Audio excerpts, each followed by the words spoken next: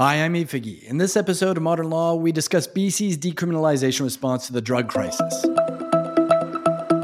You're listening to Modern Law, presented by the Canadian Bar Association's National Magazine.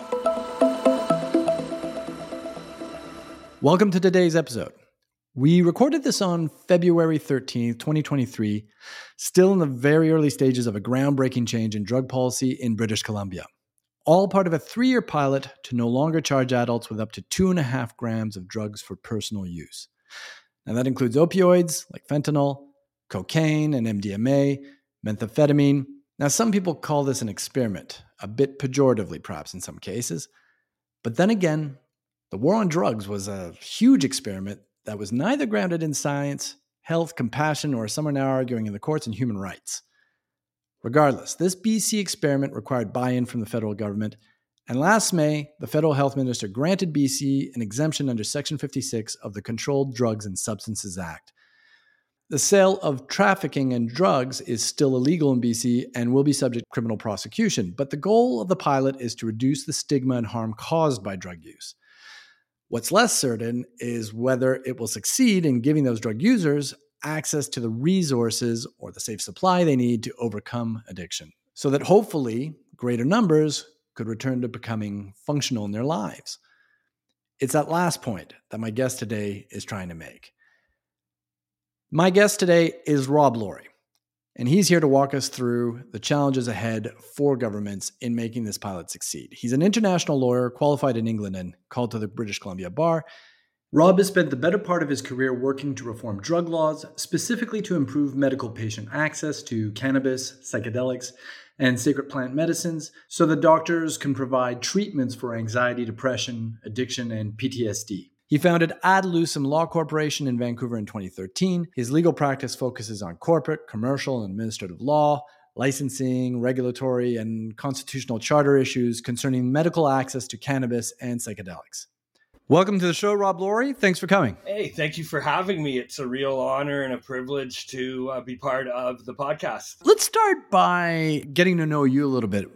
What is it that you do, and how did you get here? Well, I'm a lawyer. I became a lawyer in England. I qualified as a solicitor to the Supreme Court of England and Wales after my law schooling at Oxford, and practiced in England for about 4 years after 2 years of articles, and then came home, requalified, and was called to the BC Bar as a barrister solicitor in August of 2011.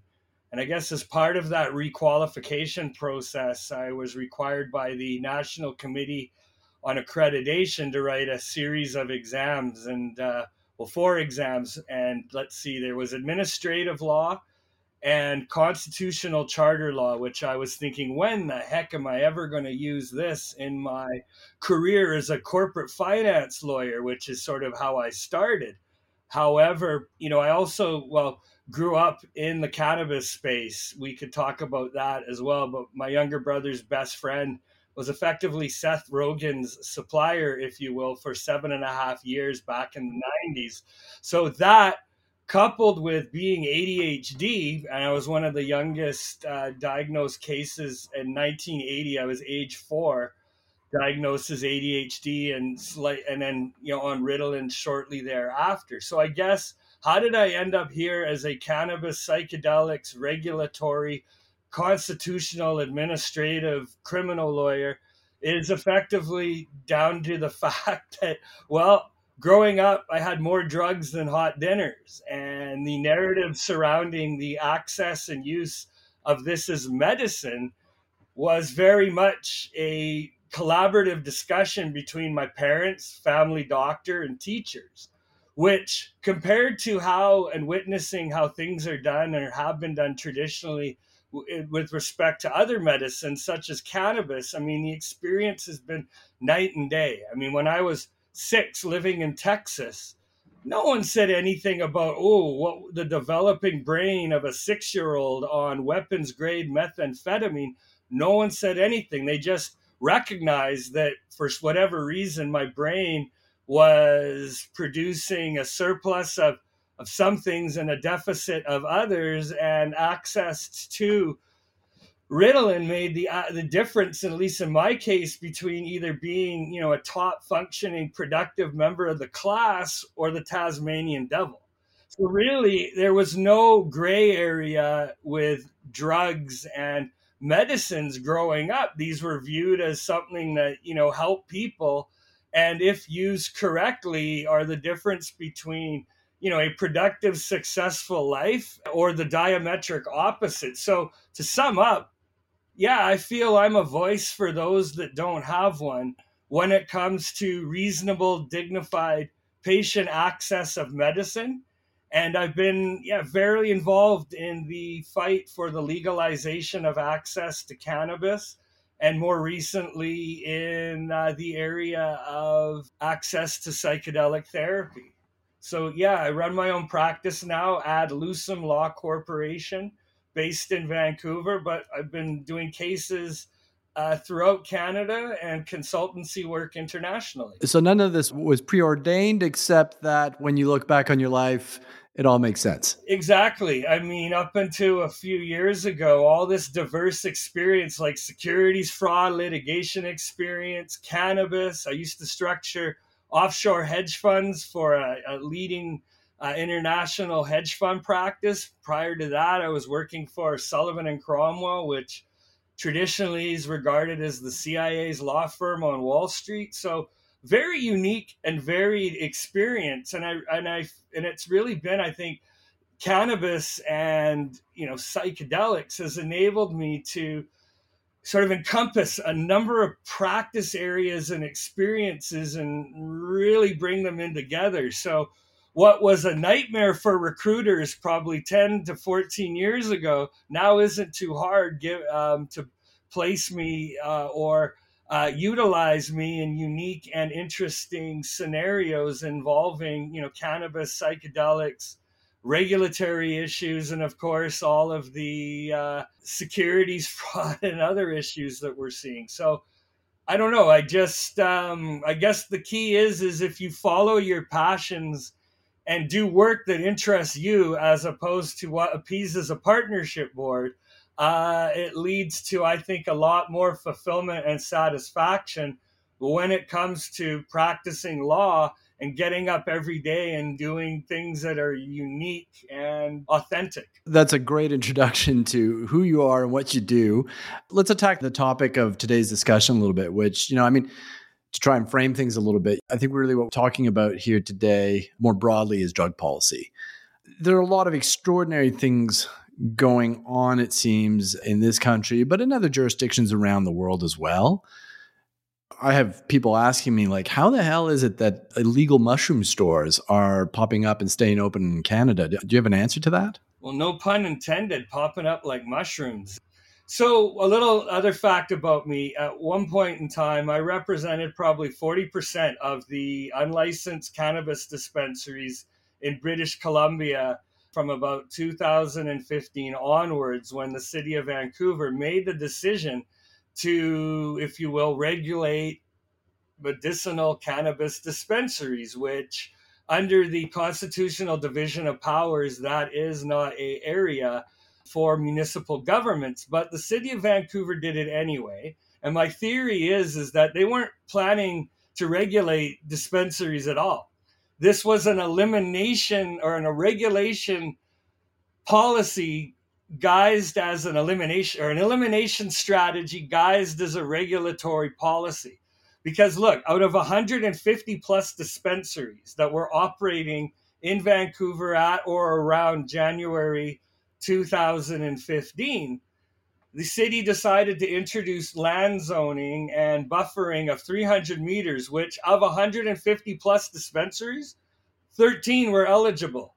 So at the end of the day, no other business would be regulated in the name of public health and public safety by eliminating effectively 80% of the businesses. So my theory really was that the city of Vancouver did this as a means of trying to shut down a proliferating problem. So that leads fast forward to now, 2023, and we're about, by my estimates, about 10 or so illegal stores. Well, they're not illegal. They're licensed to sell either novelty novelty licensing or food mushrooms, right? And really, the city, I think, knows the problem is there, but they're reluctant to deal with it because, one, they know that the VPD are not going to address the issue. They've made it very clear that psilocybin, psilocin mushrooms are not a big deal for them, considering the larger public health and safety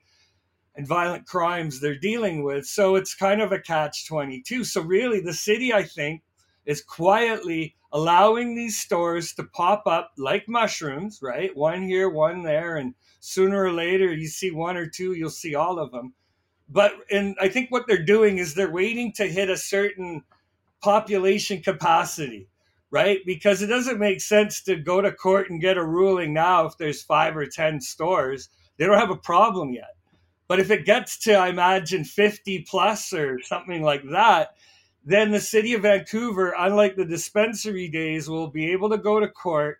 And I don't think it'll take 2.5 years to get an injunction.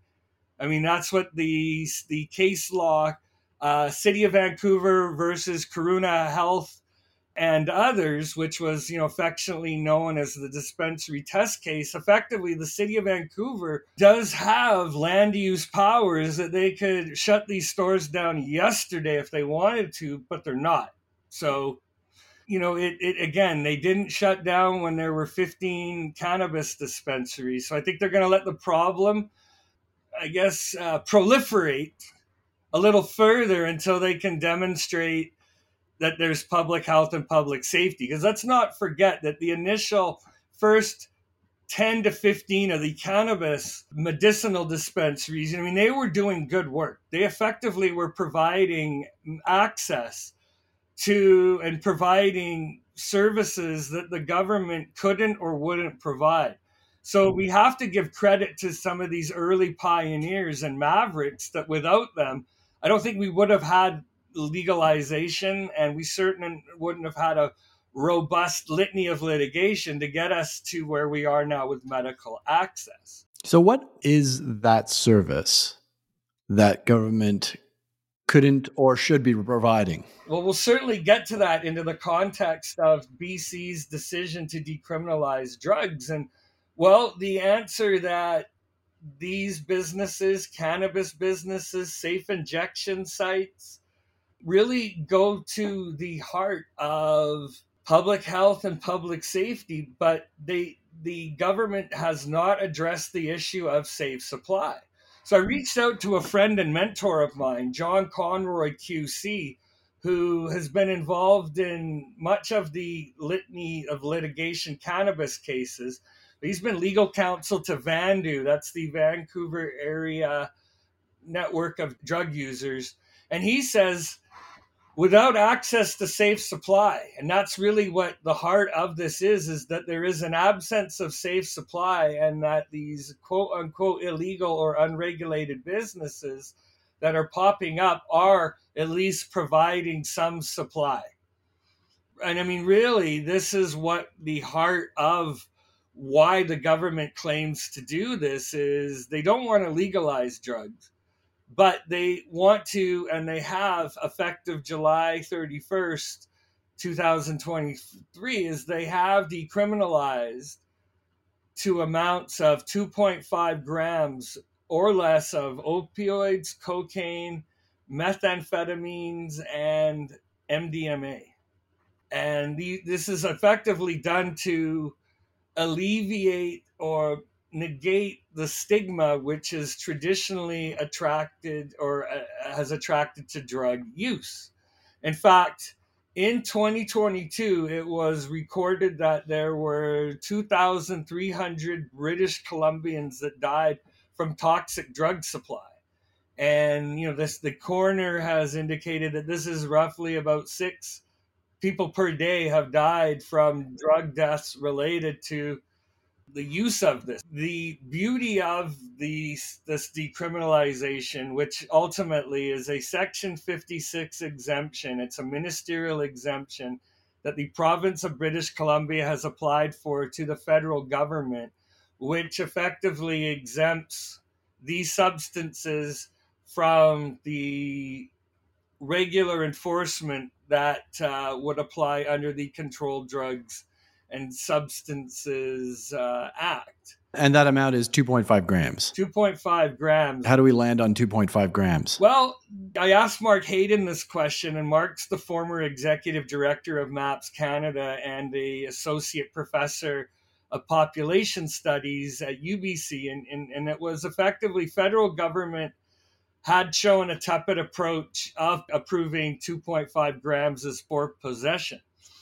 The BC government submission to the federal government asked for 4.5 grams, while the Canadian Association of Police Chiefs called for decriminalization of 1 gram or less. And so really this was Health Canada trying to appease stakeholders with very, polar approaches. But it's interesting, before we get into it, I mean, when you look at, let's see, 2.5 grams, I did some calculations. In the case of MDMA, a typical dose of MDMA is about 100 to 125 milligrams. So if we assume a dose of 100 milligrams per use, 2.5 grams of MDMA could potentially be divided into 25 doses. Cocaine, for example, if we're talking powder, 2.5 grams, and if we're looking at a dose around 30 to 50 milligrams, well, 2.5 grams of cocaine would roughly be 62.5 doses. But if we look at crack, if we're looking at a rock, which is around 0.1 to 0.5 grams in weight, if we assume a rock of 2.5 grams or 2.2 grams, then 2.5 grams of crack cocaine would work out to roughly 12.5 individual rocks. So, and opioids, let's see here. I thought this was interesting. 2.5 grams, if we look at an average dose of oxycodone or hydrocodone, doses are ranged from about 5 to 30 milligrams. So 2.5 grams would roughly work out to 166 individual doses. It's a pretty blunt instrument. Well, acid, we'll leave it on acid. So acid's typically measured in micrograms. So yeah, acid, a typical dose is 50 to 150 micrograms. And they use micrograms rather than grams. So in the case of assuming an average dose of acid is 100 micrograms, that would be approximately 25,000 individual doses of 2.5 grams of pure LSD. So does this make sense? Let's discuss it further. Well, I mean, does it make sense to you? Well, in the case of methamphetamine, I use Ritalin. I'm on, 220 milligram tablets in the morning and 220 milligram tablets in the afternoon. Okay, I'm 6'4" and about 240 pounds. So I'm a big guy, and I've been using Ritalin from the age of 4. So it's clear to say that my body has built up a tolerance and a resistance. But for a meth user, it says that the typical dose is 20 to 60 milligrams. Okay. I'm still above that as a diagnosed ADHD. But what that works out to is 2.5 grams of methamphetamine. Now that can be divided into 62.5 individual doses. So again, does that make sense? Well, it may if there's a safe supply, but what I think is overlooked with a lot of this is Vancouver police were not really arresting people for small amounts in the first place. 2.5 grams, I sort of see it as an arbitrary amount that now gives police certain stop and check powers that they might not have had before. And you think about it, as a lawyer, we're always advising clients that on arrest or on questioning from persons in authority, which could be a police officer, a customs agent, a Department of Fisheries officer, a border agent, etc.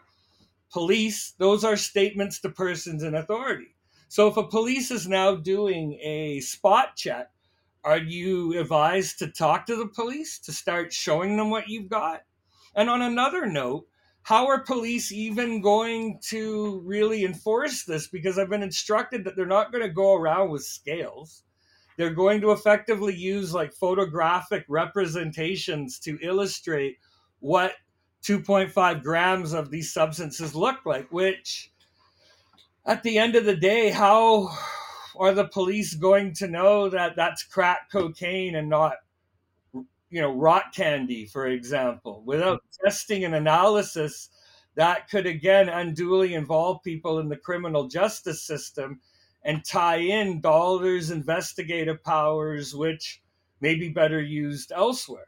What's the goal here? Like, why are we moving ahead with this in a sort of random kind of 2.5 grams is going to be the marker for all these drugs that carry different weights from one another?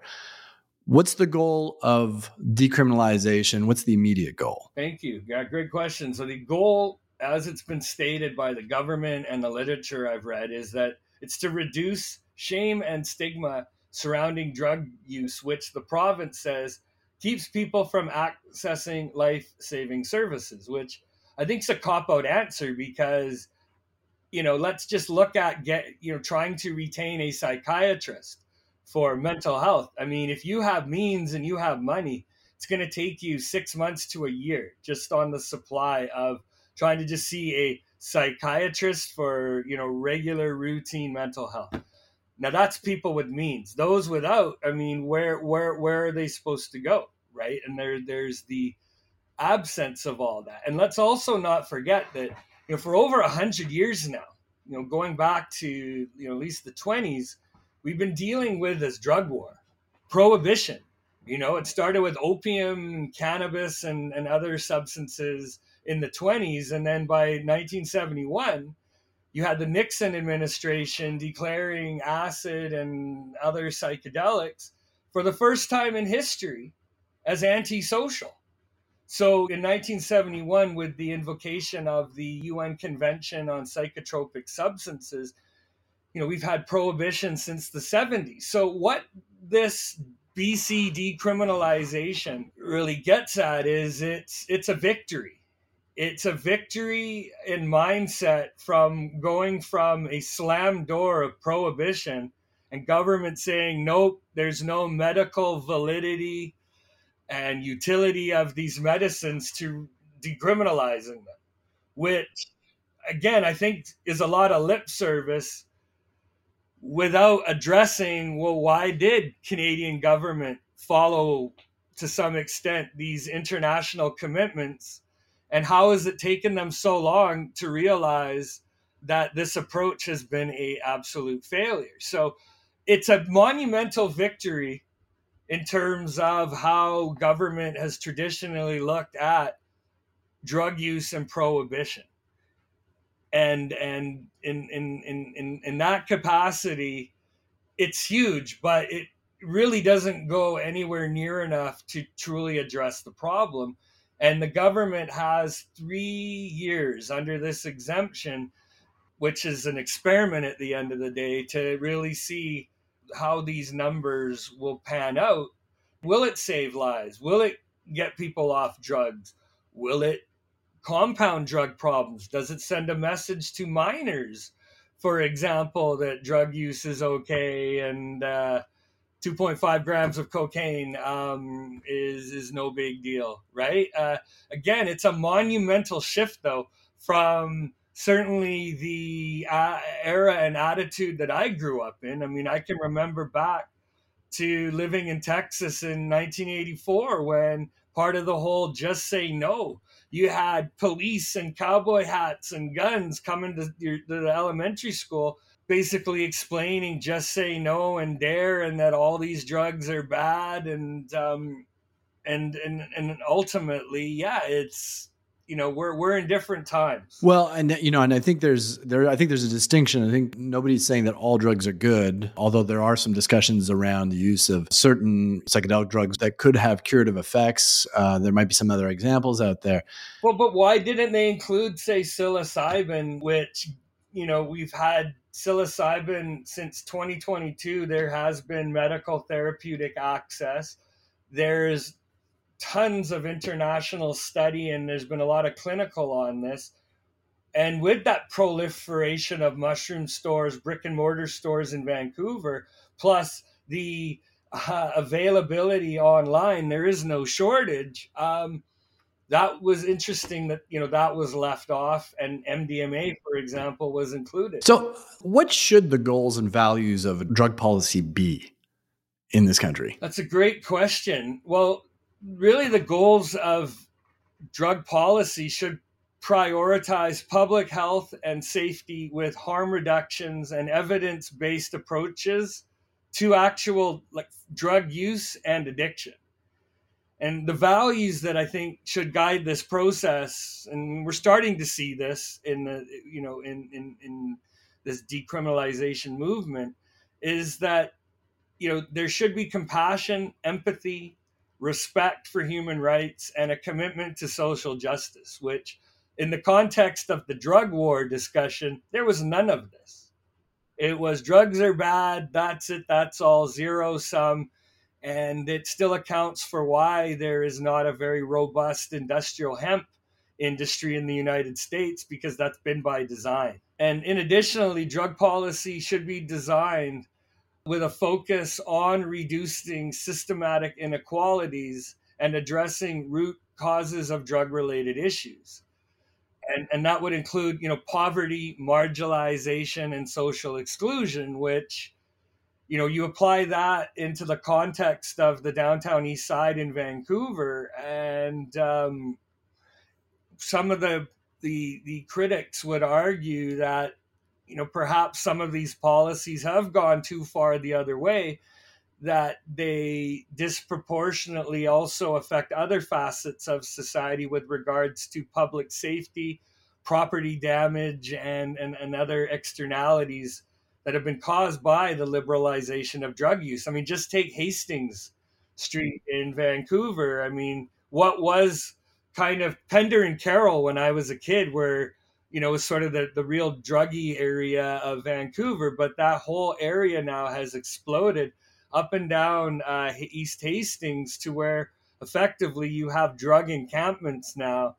And arguably those drug encampments are greater health and safety issues than would have been, the issues of safe injection and access to clean supply. I think that's an important point, because here we are, we're introducing this, you call it an experiment. Some people would dispute it's an experiment. They say that it's, based in a certain amount of policy research and whatnot, but let's call it an experiment for now.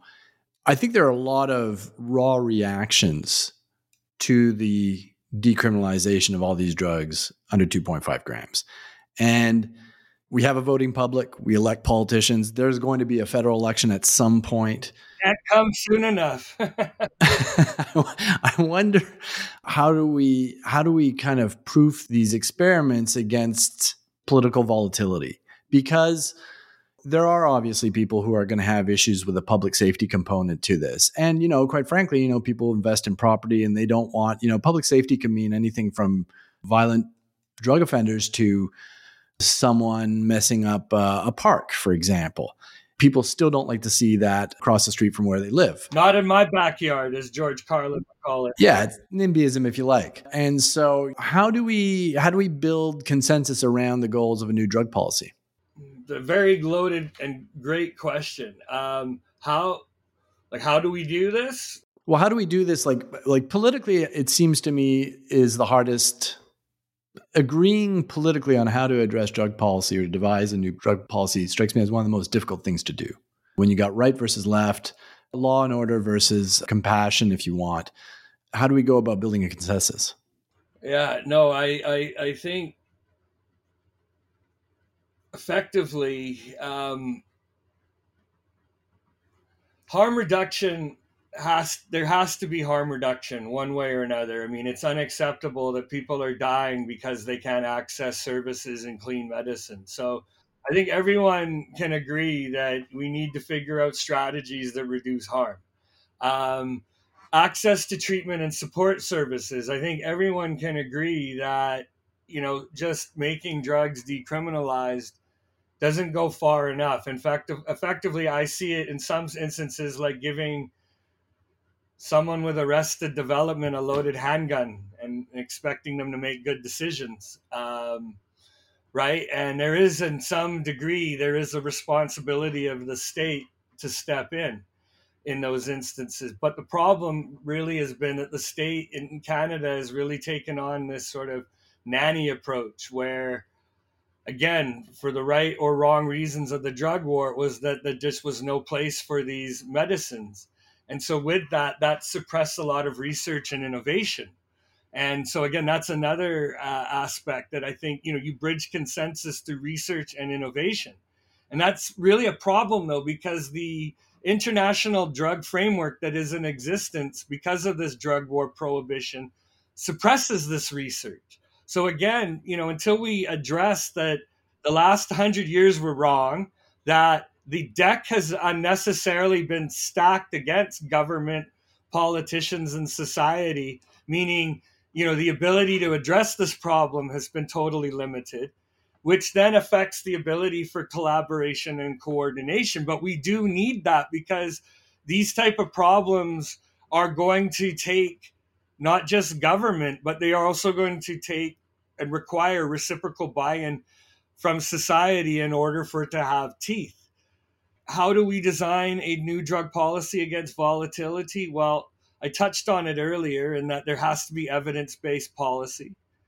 Right? We need multi-party support, and the conservative government has traditionally anything to do with this kind of drug access or therapy around drug is an issue that I think the conservative government, if they do get into power on this next election, have their work cut out for them, because this is traditionally an area that conservatives tend to deal with prohibition. So it'll be interesting to see, does this experiment, will it withstand an election? The institutionalization of drug policy within existing governance structures is again an area that I think can help quell political volatility. Again, I think the government needs to be creating. What do you mean? What do you mean? Sorry, by that, by the institutionalization of drug policy? Well, regulatory bodies, for example, that can assist government ministries in streamlining some of these conditions or considerations, because I think there are a lot of good non-government advocacy groups that have been challenging and trying to work with government. But the problem is you've got the minister and two ministries effectively dealing with this: mental health and addictions and Health Canada. So effectively, I think that the creation of further government departments to help with that interface with grassroots initiative stakeholders, and to be able to properly address these blind spots that continue to be overlooked in the way that government goes about things. How big would this change be in the government's approach to illicit substances?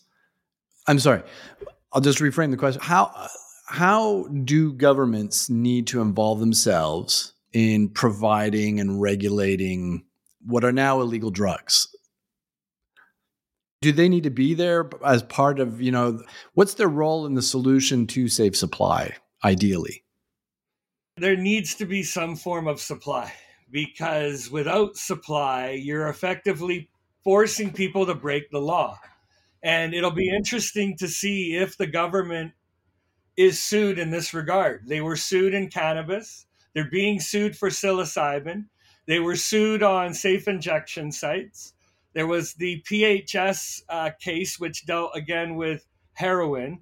And so if the government forces people into a more dangerous situation, then it will indicate or will demonstrate that these type of policies may fall afoul of the charter.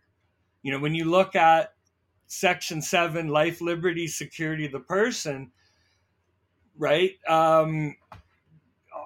Do these provisions take an addict and a drug user and put them in a position of user recidivism, where effectively they're just stuck in a situation they can't get out of? I mean, we have to recognize that a lot of what happens in Canada's worst zip code, which is the downtown east side, it's very much a predatory environment.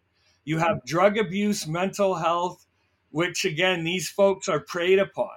So if you have people that cannot escape an addiction, and yet their supplier is allowed to keep them hooked on unsafe supply and in unsafe circumstances, you could see litigation. And there was the Bedford case, which dealt with some of the criminal laws around sex work, and that these laws ended up putting workers in unsafe situations. So ultimately, I think the government, look, I'm glad they're talking about this. I'm glad things are being done. But typical, they don't go far enough. And the deficiency of everyone that I've spoken to about this is that without safe supply, this program is very limited and has the potential, I think, to leave some facets of society worse off than they would be if there weren't stricter means of separating people from some of these dangerous situations. But this is interesting. So the governments are exposing themselves and their own liability by not providing for the safe supply of drugs to these users. And on the other hand, it seems quite fraught with danger as well to be supplying them with a supply. What's your sense of how deeply are governments thinking about this? How deeply is the BC government trying to sort of square this issue? Well, I think safe supply is next. And it has to be, because when the first Section 56 for psilocybin was granted for Thomas Hartle in August of 2020, which was the first Section 56 for psilocybin since 1971, right? Ultimately, unlike medical cannabis, where our first Section 56 in that context was Terry Parker. Terry Parker was an epileptic who was allowed to grow, he grew cannabis for himself and other epileptics. And effectively, in that case, the Supreme Court of Canada found that it was not constitutional for Mr. Parker to be put in a position where if he followed the law, he would go without his medicine. But if he took his medicine, he'd be breaking the law. And that effectively led to the creation of the first licensed medical access for cannabis. But now, in the case of psilocybin, Mr. Hartle was, again, allowed to transport psilocybin. He could process psilocybin, which effectively is like akin to grinding it and stirring it with honey or chocolate. He could destroy it. He could traffic it, but he could not produce it. He could not get his own supply. And so ultimately, the initial Section 56 folks who were exempted had to source their psilocybin, and many still have to, from the black market. And so to say that the black market is providing dangerous product is, I think, a dangerous over simplification of the situation. Let's take Dana Larson. Dana Larson has been a longtime cannabis advocate. Dana Larson makes no bones that he believes in the access and providing safe supply, which he has done for over, about 15 years now for cannabis. In the last 3 or 4 years, he has been doing safe supply of psilocybin and other psychedelics. But that money that has been, would traditionally be put into litigation and advocacy, Dana and his people have effectively created safe drug testing, the getyourdrugstested.ca. And they were granted emergency powers by the BC government because I think they're the only ones that are offering a anonymous testing service in order to at least provide some guarantee of testing and supply. And, Dana, they just won't arrest Dana, and so that tells me that the government aren't sure how truly to address this, but they know that if they start arresting people and they start cutting off supply, they know that that's going to leave them open for charter litigation.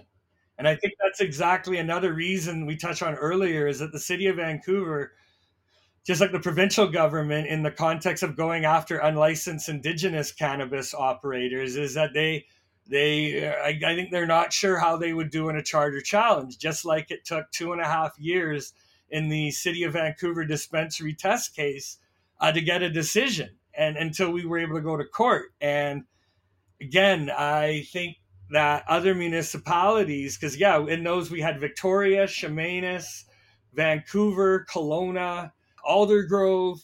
Effectively, we were able to tie up all of the enforcement proceedings because there was a genuine charter issue. But I still think that among critics of called decriminalization or legalization, I think there are some legitimate concerns about what it means for encouraging youth to take these substances in a world where drugs are decriminalized, okay, or legalized.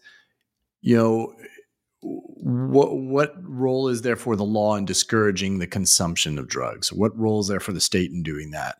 What role should government be playing in suppressing the demand for drugs? Because somewhere at the end of the day, in my mind, and maybe I'm wrong, but like you can bring all the safe supply that you want into the province or into the country, but there's still going to be an unsafe supply pouring in. And so somewhere there has to be, or I think a lot of people believe that there has to be a component of drug policy that is on suppressing the demand. Danya Fast was quoted recently in an article, and she's a research scientist at the BC Centre on Substance Use, and she worries about the unintended consequences of excluding youth under 18 from decriminalization. And, she argues that the abstinence-based approach for youth has not worked. So again, still folks under 18, 17-year-old, for example, could technically still, depending on the circumstances, perhaps be subject to some form of prosecution, even if it's under youth offenders. But again, there's still a possibility there for that. The province really has only focused on harm reduction, the other critics argue. There are 3 other pillars of the drug strategy, which include prevention, treatment, and enforcement. The harm reduction side, without addressing or having those considerations in balance with these others, will just, I think, continue to proliferate a situation that is kind of out of whack, which is what we've seen with how the downtown east side and other neighborhoods have proliferated. But a flip side, I think that's very important to make, that Vancouver is Vancouver. It does not represent how the rest of the province operates. In fact, you take the view of the RCMP and 100 Mile House, for example, they have a very different attitude towards drugs and mental health than, for example, we see in Vancouver. So again, I think what's good about this is it levels the playing field and allows some room for creativity with regional and municipal stakeholders to look at how best to address some of these issues. So it gives a bit of a green light to get a little bit more creative, as opposed to just prohibition, which there's very little creativity there. It's a zero-sum game, which arguably has not worked. What would your priority be for the next step? You got safe supply is one. Safe supply, safe consumption sites, I think, are, at least in cannabis, that has been a huge challenge. And if we look at cannabis as medicine, for example, the big obstacle to safe consumption sites is the Clean Air WorkSafe laws. So, if we look at safe consumption in the context of these other decriminalized supplies, are there externalities which will require other areas of regulation that will need to be changed? And the best example really is the smoking in the workplace. Which, how are you going to have the consumption of crack in a safe injection site if they don't allow even like the Vancouver Club, for example? If you want to smoke a cigar, you literally got to go onto the roof right? And even with the legality of cannabis, I'm sure people smoke a joint once in a while on the roof of the Vancouver Club, but you can't smoke a cigarette, a cigar, or anything, a pipe, because of clean air law. What other lessons should we be learning from the legalization of recreational cannabis? Well, I think the importance of regulation. It allowed for a safer and more controlled market. I mean, it's not perfect. The black market still is in existence. It, is a direct competitor, but let's face it, safe supply, legal access is fantastic versus a country like you go to Mexico, where you could still be arrested and go to jail, even though there's been a constitutional declaration on this. Going to the US, for example, again, it's fantastic being able to consume cannabis legally at the state level, but having a fully legalized federal system provides certainty and has addressed risks. I think we've also learned that there's an ongoing need for education, right? Education and awareness campaigns, they are crucial, and they have been crucial for helping people to understand the risks and the benefits with cannabis use. The problem, though, is cannabis, despite it not being like alcohol and tobacco, I mean, alcohol and tobacco, if used as directed, will kill you. Cannabis, on the other hand, there are medical benefits. However, cannabis is regulated and marketed like alcohol or tobacco, right? And because that's effectively, since the RJR McDonald case, that's how tobacco products are regulated. And I think, again, informing the public that cannabis is not tobacco has been huge. Let's see, equity. The importance of equity has been huge. I mean, traditionally, cannabis has been kind of a white man industry. The legal industry certainly has. It's basically replaced the legacy participants by a bunch of rich white corporate guys that really don't know what they're doing.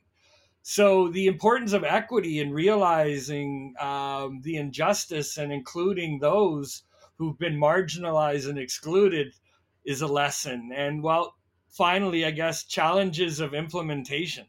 They're never going to get it right, and I don't think that should dissuade folks from from trying to readdress these poor laws.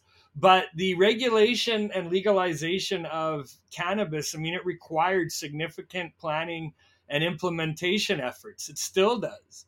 I mean, in the areas of licensing, distribution, and law enforcement, we're still seeing like the challenges and lessons to be learned in this area that ultimately we will see in these other areas. I think that's an important point because I think that, for all that might have gone wrong with some aspects of the legalization of cannabis, there is a sense that there was a plan in place. Am I wrong in getting the sense that with this experiment in BC, there's a lot less planning in place? They had to do something, and they did something, and I don't think you can compare the legalization efforts and that whole machinery. I mean, there was 20 years behind that, more or less. All right, getting to, and I mean, coupled with the fact that Justin Trudeau ran on an election campaign. That's probably the only thing about Justin Trudeau. I think that he's implemented. The system. But let me explain. The implementation of legalized cannabis was nothing like the litigation that got us there. In fact, what the government did in that, following Allard and Smith in 2015, when they were then had to go back to the drawing board when the MMPR, the medical marijuana purpose regs, were declared incompatible with the charter, they effectively drafted the Cannabis Act and the amendments not in line with the jurisprudence of reasonable, dignified patient access. It was effectively done to create a government monopoly. So instead of including the legacy actors and folks who know what they're doing, the federal government effectively tried to patch over, like a biker gang, their rivals and exclude them. And the irony in doing that, it's the black market. is basically without the black market, it's been the only thing that has kept the legal market honest. The unsafe supply and this, that, and the other thing. I mean, no, thank God for the unregulated illegal market, because it's kept the legal market honest. So what do you expect is going to happen in BC over the next, we have a 3-year window, right? What does this story look like in 2020 on, January 31st, 2026? It'll be interesting to see the data and the numbers, because look, I think numbers and data can always be manipulated and can tell a story. Does this save lives? At the end of the day, what the government is doing and has been doing is not save lives. So again, if we're able to look at the trajectory of deaths from what was about 2016 to now, we could possibly see, have there been changes in the trends and the numbers.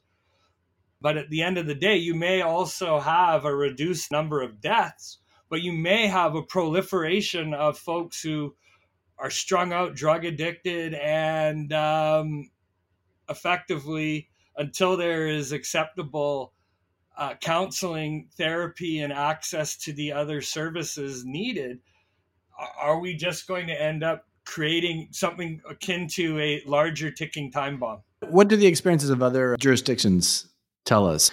Oregon has gone down this path a little bit, quite a bit. Obviously, there's Portugal, which is another notable jurisdiction. What have they gotten right? What have they gotten wrong? How can we learn from them? Well, I think a lot of this comes down to, the Portugal experiment of decriminalization, and what's happened in the States. And when we look at, let's see, Colorado, which is, I think, they're Colorado and Oregon are kind of leading the states when it comes to these initiatives. I guess the difficulty is that they're trying to, they're looking at trying to create a therapeutic model, address safe supply and mental health and addiction issues sort of all at once. And again, they're doing it at a state level, which is still illegal at the federal level, which again, will be interested to see, will this work? But the point I was trying to make is that a lot of these decisions with the decriminalization of psychedelics in Oregon, in certain municipalities in California and Colorado, these were driven by decisions of state prosecutors who effectively made the case to state government saying that we should be diverting these non-violent offenders with possession offenses, first time, drug users, teenagers with a bag of mushrooms, or, young adults with a bag of mushrooms, should they be in the criminal justice system? So really, this has been a means of diverting people who should not be in the criminal justice system out of the criminal justice system, which if they're not being addressed by that, then how should these issues be addressed? And well, they're kind of throwing up the same decriminalization Hail Mary that we've seen in BC, but without safe supply.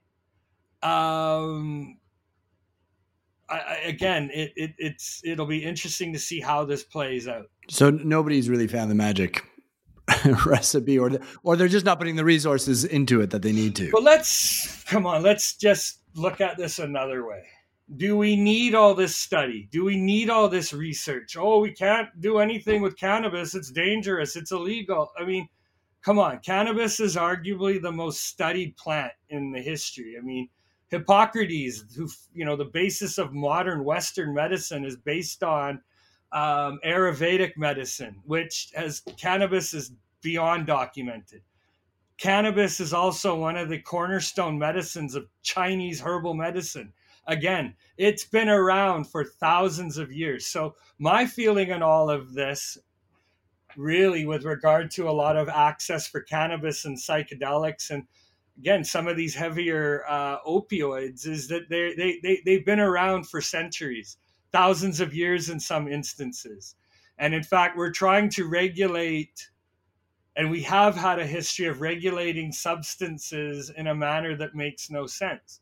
Like Wade Davis, I saw speak recently, and he said it makes no sense that, you know, coca leaf to cocaine is what vodkas are to potato. We don't outlaw potatoes and we regulate vodka. So why can't we do the same with these other substances? And ultimately, I think we need to do a better job as lawyers and members of society holding government to account for these decisions. Because great, cannabis is legal, but really for me, why was it illegal? Can government, if you were so wrong over the last 100 years about cannabis, why should I take anything you say about COVID or vaccinations or psychedelics or anything when you're so wrong about everything else? So I think when it comes to cannabis, decriminalization, drug use, they are personal decisions. Government's role in all of that are to enable people to come to the right decisions and have the right facilities and infrastructure in place to act on that. And for too long, government, I believe, has totally played lip service to that and is wondering, effectively why there is the lack of trust and engagement with government. And I think a lot of it comes down to agendas and explanations, which at the end of the day bear little reality to the situation confronting everyone. And so, how could it best reverse that and earn a little bit of trust on this particular file? Well, I think there needs to be some degree of reconciliation. We've seen it look, this isn't me comparing drug prohibition to the horrific atrocities that we have seen in First Nations. But the point I'm trying to take away from this is that an important point of moving forward in that dealing was reconciliation. And if we look at drug war and the drug war and prohibition in similar regards, that people lost their lives, they lost their livelihoods, their children were taken from them, their property was, confiscated through civil forfeiture, the stigma associated with that. And again, there's been very little from government to realize, hey, we were wrong about the last 90 years of the drug war. There isn't. It's just like, it's more of this attitude of, we're giving you rights and we're giving you privileges that, to be honest, I regard as a birthright.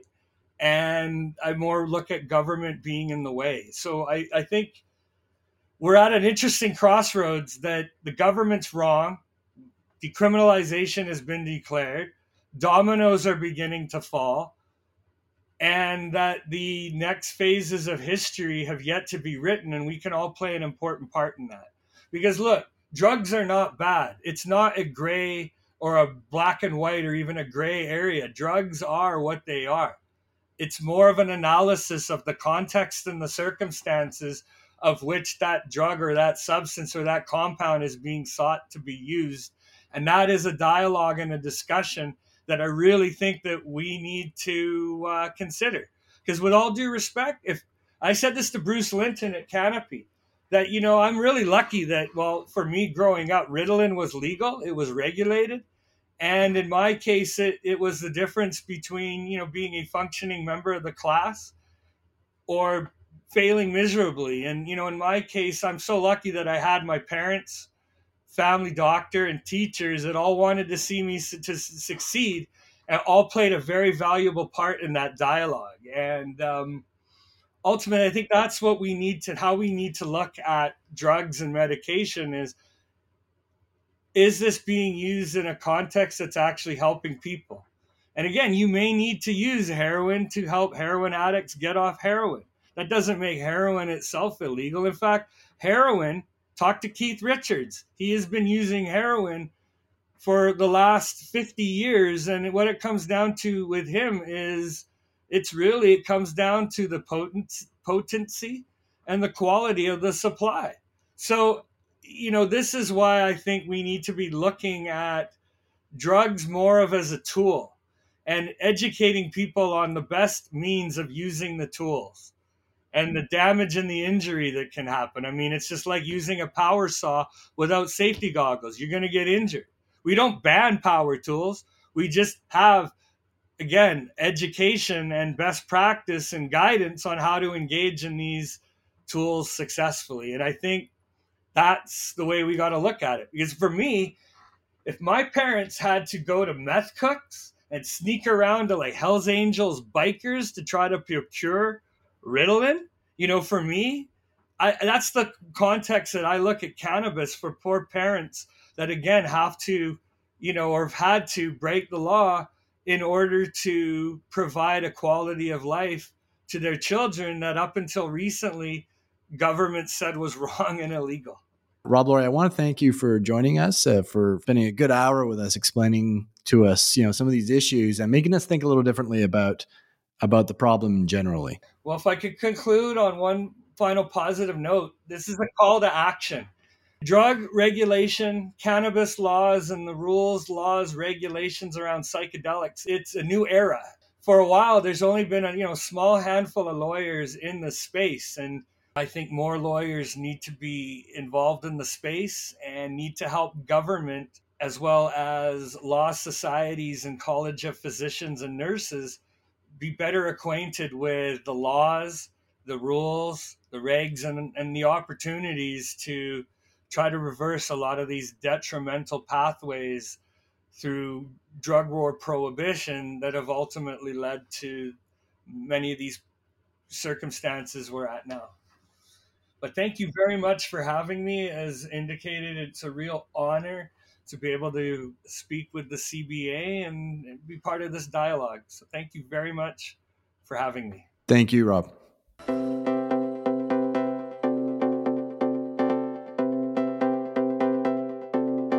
You can hear this podcast and others on our CBA podcast channel on Spotify, Apple Podcasts, Google Podcasts, and Stitcher.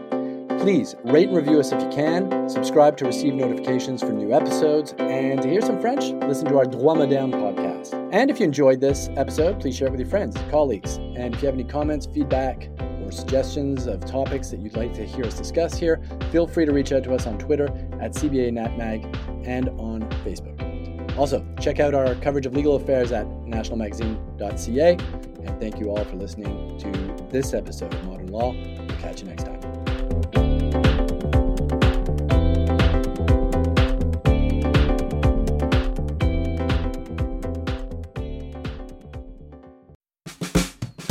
Hello, I'm Steve Bugeaud, President of the Canadian Bar Association. I'd like to invite you to welcome with me Barbara Finlay, Lee Nevins, and Judge Kyle McKenzie, among others, to a series of kitchen table discussions on the legal system, protecting its institutions, judicial independence, access to justice. Where to start? You can see there's a lot to talk about. Conversations with the President, Episode 1 is out now.